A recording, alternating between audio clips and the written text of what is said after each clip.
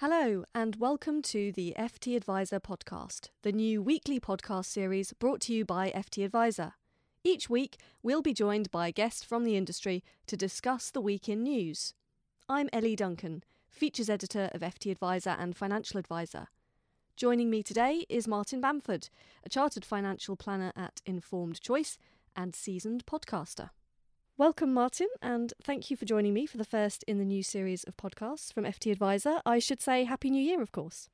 Happy New Year to you as well, Ellie.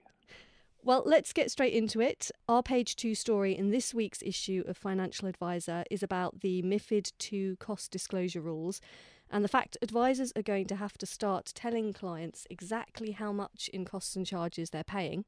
So while MiFID II disclosure rules came into effect in January last year, it's only now that advisors will have to give actual figures rather than estimates.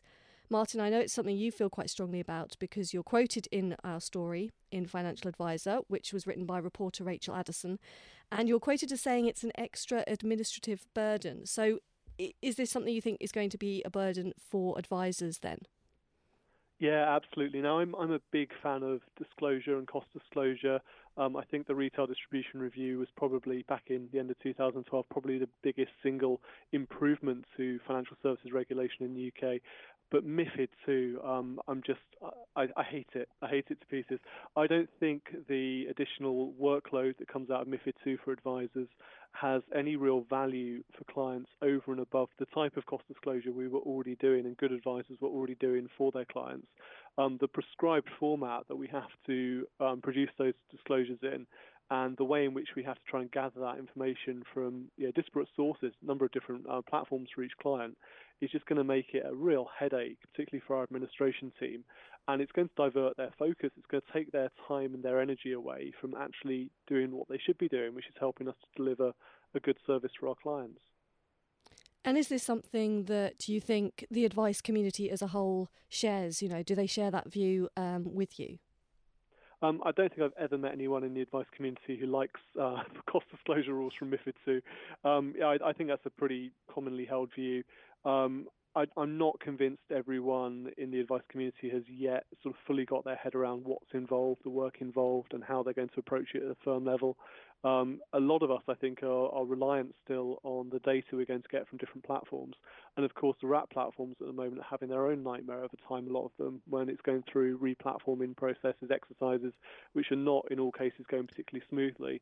And now, of course, we're expecting them to produce data for us as the basis for these cost disclosures. For those advisor firms that perhaps don't feel prepared, what can they do then at this stage, do you think? I think, don't panic, obviously, is the starting point.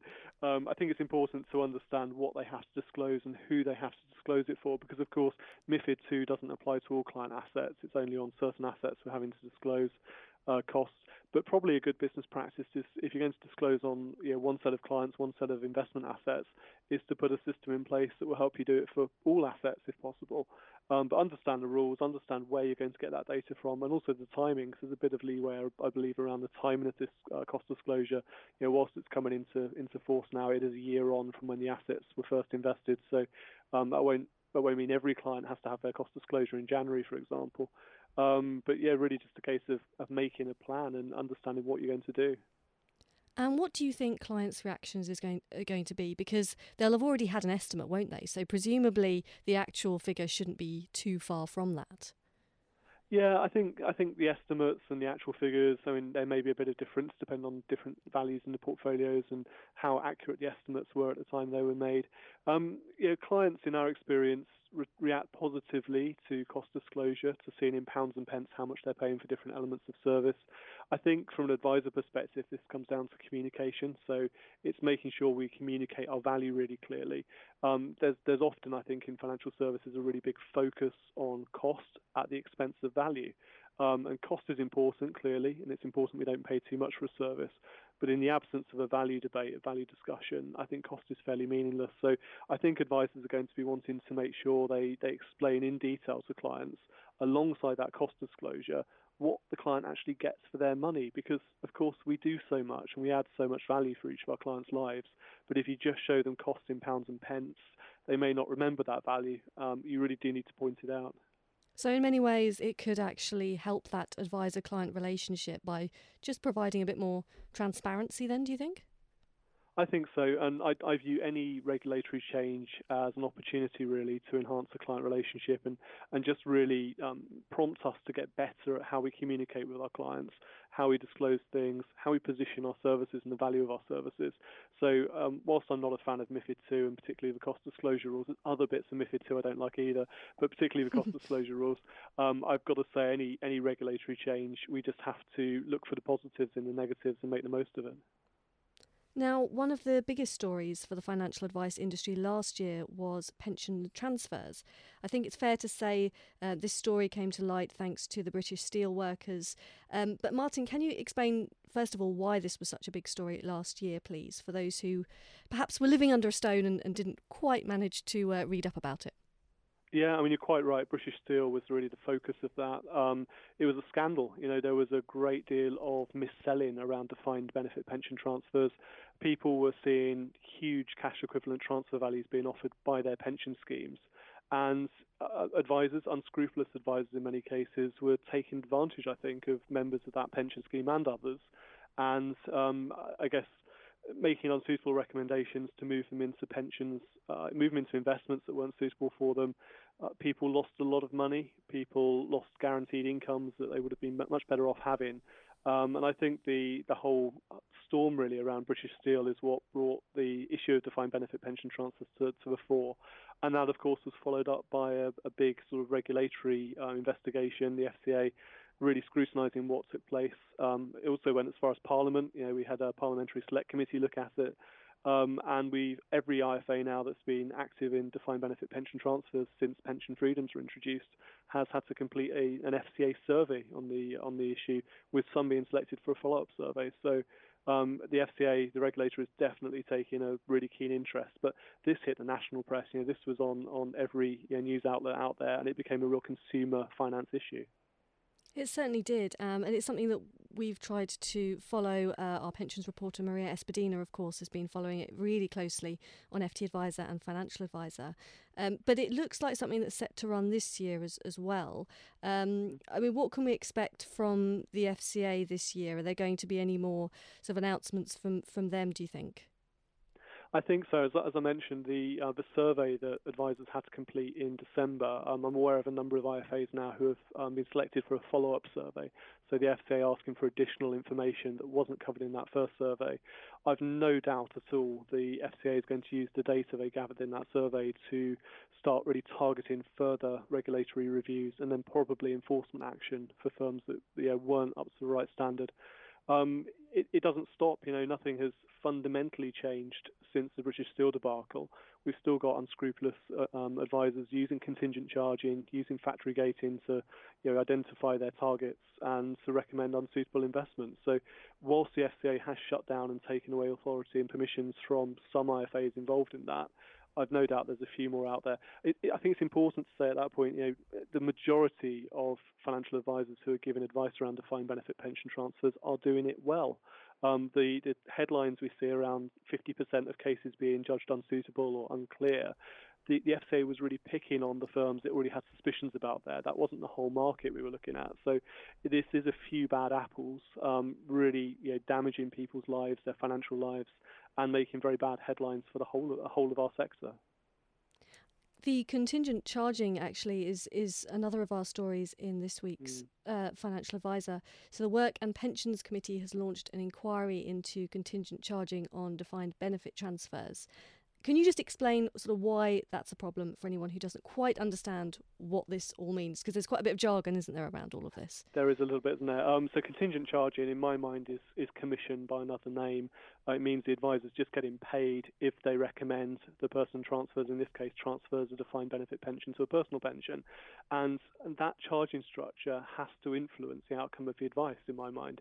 If you only get paid by making a recommendation to take a cash equivalent transfer value from a defined benefit pension scheme and transfer it to a personal pension, that's the only way the advisor gets paid, then it's going to sway their judgment, it's going to sway their recommendation. A much better way, I think, of charging for advice in this area is to charge a fee that's completely neutral. So the client gets charged the same fee, whether the advice is to retain their benefits in the defined benefit pension scheme or to transfer it. So regardless of what is suitable, the fee structure doesn't influence that outcome. Now, it's open to a big debate, and it's important it's debated well, because contingent charging does make financial advice accessible to people who couldn't afford to pay a fee regardless of outcome, because the contingent charge can be paid out of a pension scheme. So I think it's important we do think about accessibility and the advice gap and the potential implications of banning contingent charging. But I've no doubt at all, as I said earlier, contingent charging is just another form of commission, and it must be influencing outcomes. It's no surprise in my mind that a number of the firms involved in the British Steel unsuitable advice were following that contingent charging model.